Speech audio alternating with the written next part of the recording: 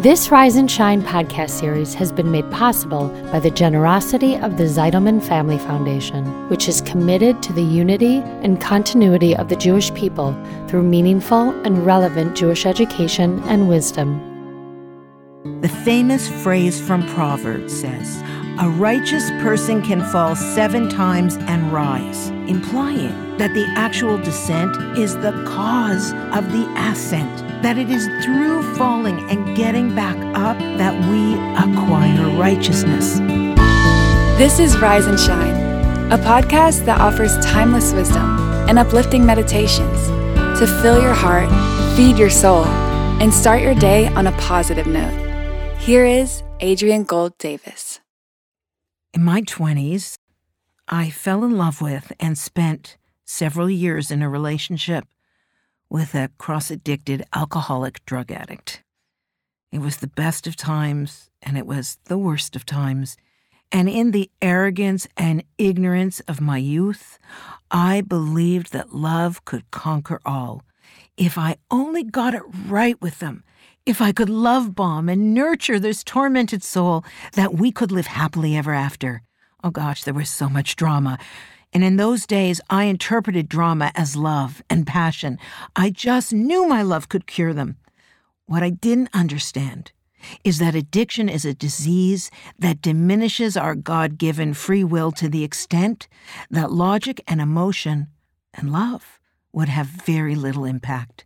Like the tale of the Pharaoh in the Passover story, where God hardens Pharaoh's heart, an addict struggles with the will to do what's right. That addiction hardens their hearts. That the desire to feel right supersedes doing right is such a dilemma. This poor soul stole from me to feed his habit.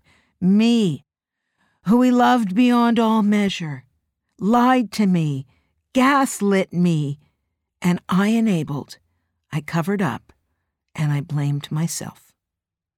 One day, I was walking through a pedestrian underpass that was hosting a community fair. One of the booths was called Al-Anon, the 12-step program that runs parallel to AA, Alcoholics Anonymous, and helps the friends and family and partners of addicted people. The woman behind the booth noticed me staring at it and said, "I've seen your eyes before, in the mirror about 20 years ago. Come talk to me. See if our program can help you." You know, she saved my life. And ironically, that was the first step into leading me back to sanity, and even more profoundly, because Al-Anon is a God-based program, back to my faith. So the program has the identical 12 steps as AA does, and the premise is really very simple. A para-alcoholic or co-addicted person, for example, plays their own role in keeping the addict using. We learn that enabling addicts often prevents them from hitting bottom, which can become the birthplace of their recovery. So not surprisingly, the Torah teaches us this principle many times over in our sources. The famous phrase from Proverbs, or in Hebrew, Mishlei, says, "A righteous person can fall 7 times and rise," implying that the actual descent is the cause of the ascent. That it is through falling and getting back up oneself that we acquire righteousness. You know, the great and wise Hasidic Rebbe, Rabbi Nachman of Breslov, said the following: "Hidden in the lowliest places is a very high life force which relates to the secrets of Torah. Therefore, even if one fell spiritually very much, that person must know that even from where they are, they can come especially close to Hashem, because it is specifically there, on that low spiritual level, that a very high life force exists." In Al-Anon, I learned that loving someone is not preventing them from falling or dragging them up with no effort on their own. You know, many decades before I began to learn Torah, this was a revelation. In 12-step programs, there's this concept called loving detachment. The example I remember best was this, and I think I've mentioned this in a past podcast. If your partner comes home and passes out on the kitchen floor, detachment is leaving them there. Loving detachment is putting a blanket over them, but leaving them there. So what's the difference?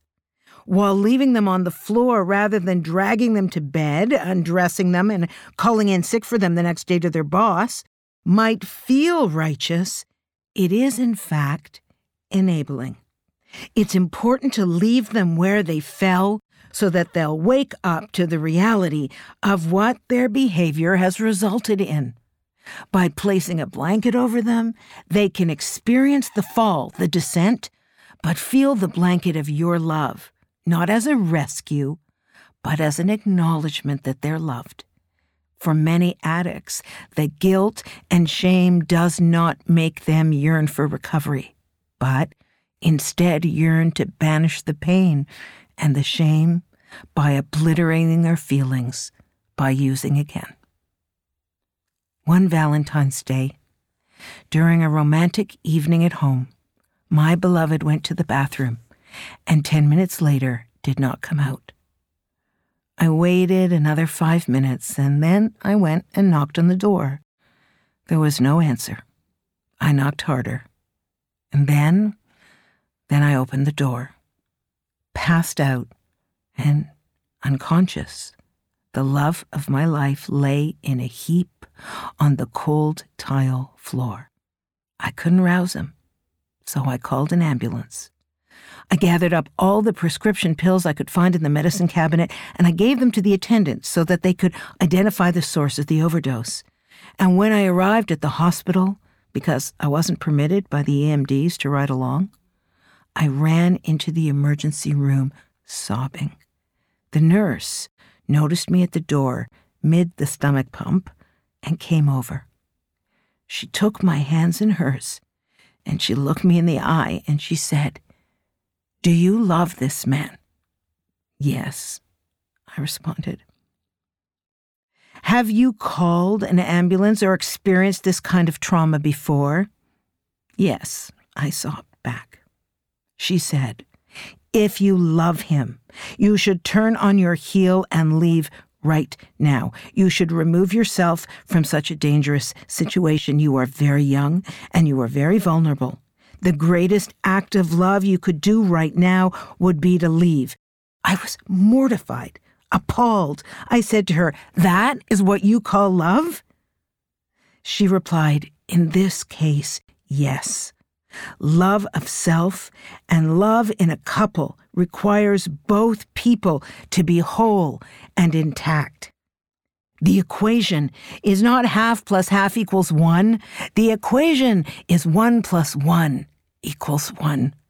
You cannot cure this, nor did you cause this. Go to an Al-Anon meeting. Heal yourself so that you won't find yourself repeating this scenario over and over. And by the way, it will be his best chance to recover as well." Well, I wasn't able to take her advice at that moment. In those days, I didn't understand that my truest Valentine's gift to myself and my beloved would have been to do exactly what she said. So I share this story with you right around Valentine's Day because loving an addict, well, be it your child, your parent, your partner, or a dear friend, well, it can be brutally hard. But remember that as hard as it is for you, it is even harder for them. This disease is cunning, and it thrives on denial. As they say in 12-step programs, denial, or denial, N-I-L-E, is not a river in Egypt. There are 2 options for addiction: recovery or death. The second step of the 12-step program is to come to believe that a power greater than ourselves could restore us to sanity. In these meetings, there's often a sign on the wall that reads E.G.O. or ego, which stands for edging God out. Because recovery is both a spiritual and a physical system. As we move through the often complex and confounding world, we need a power greater than ourselves to keep our egos in check and to attach ourselves to understand that the greatest and most eternal parts of ourselves have that power within us, and that this power can do anything.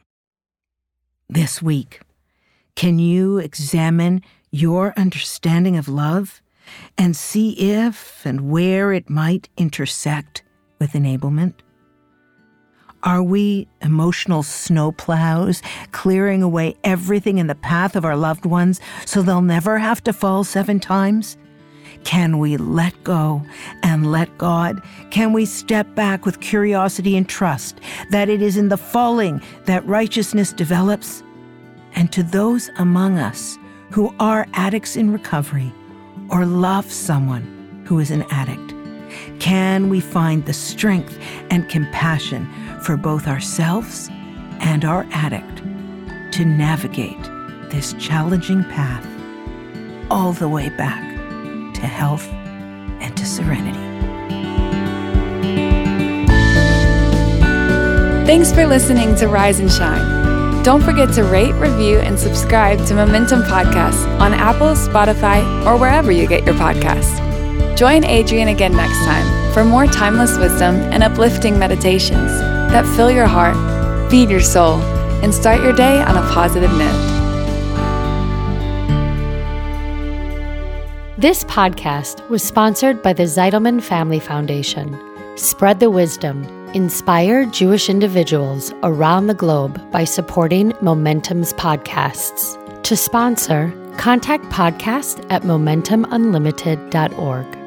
You're listening to a Momentum podcast.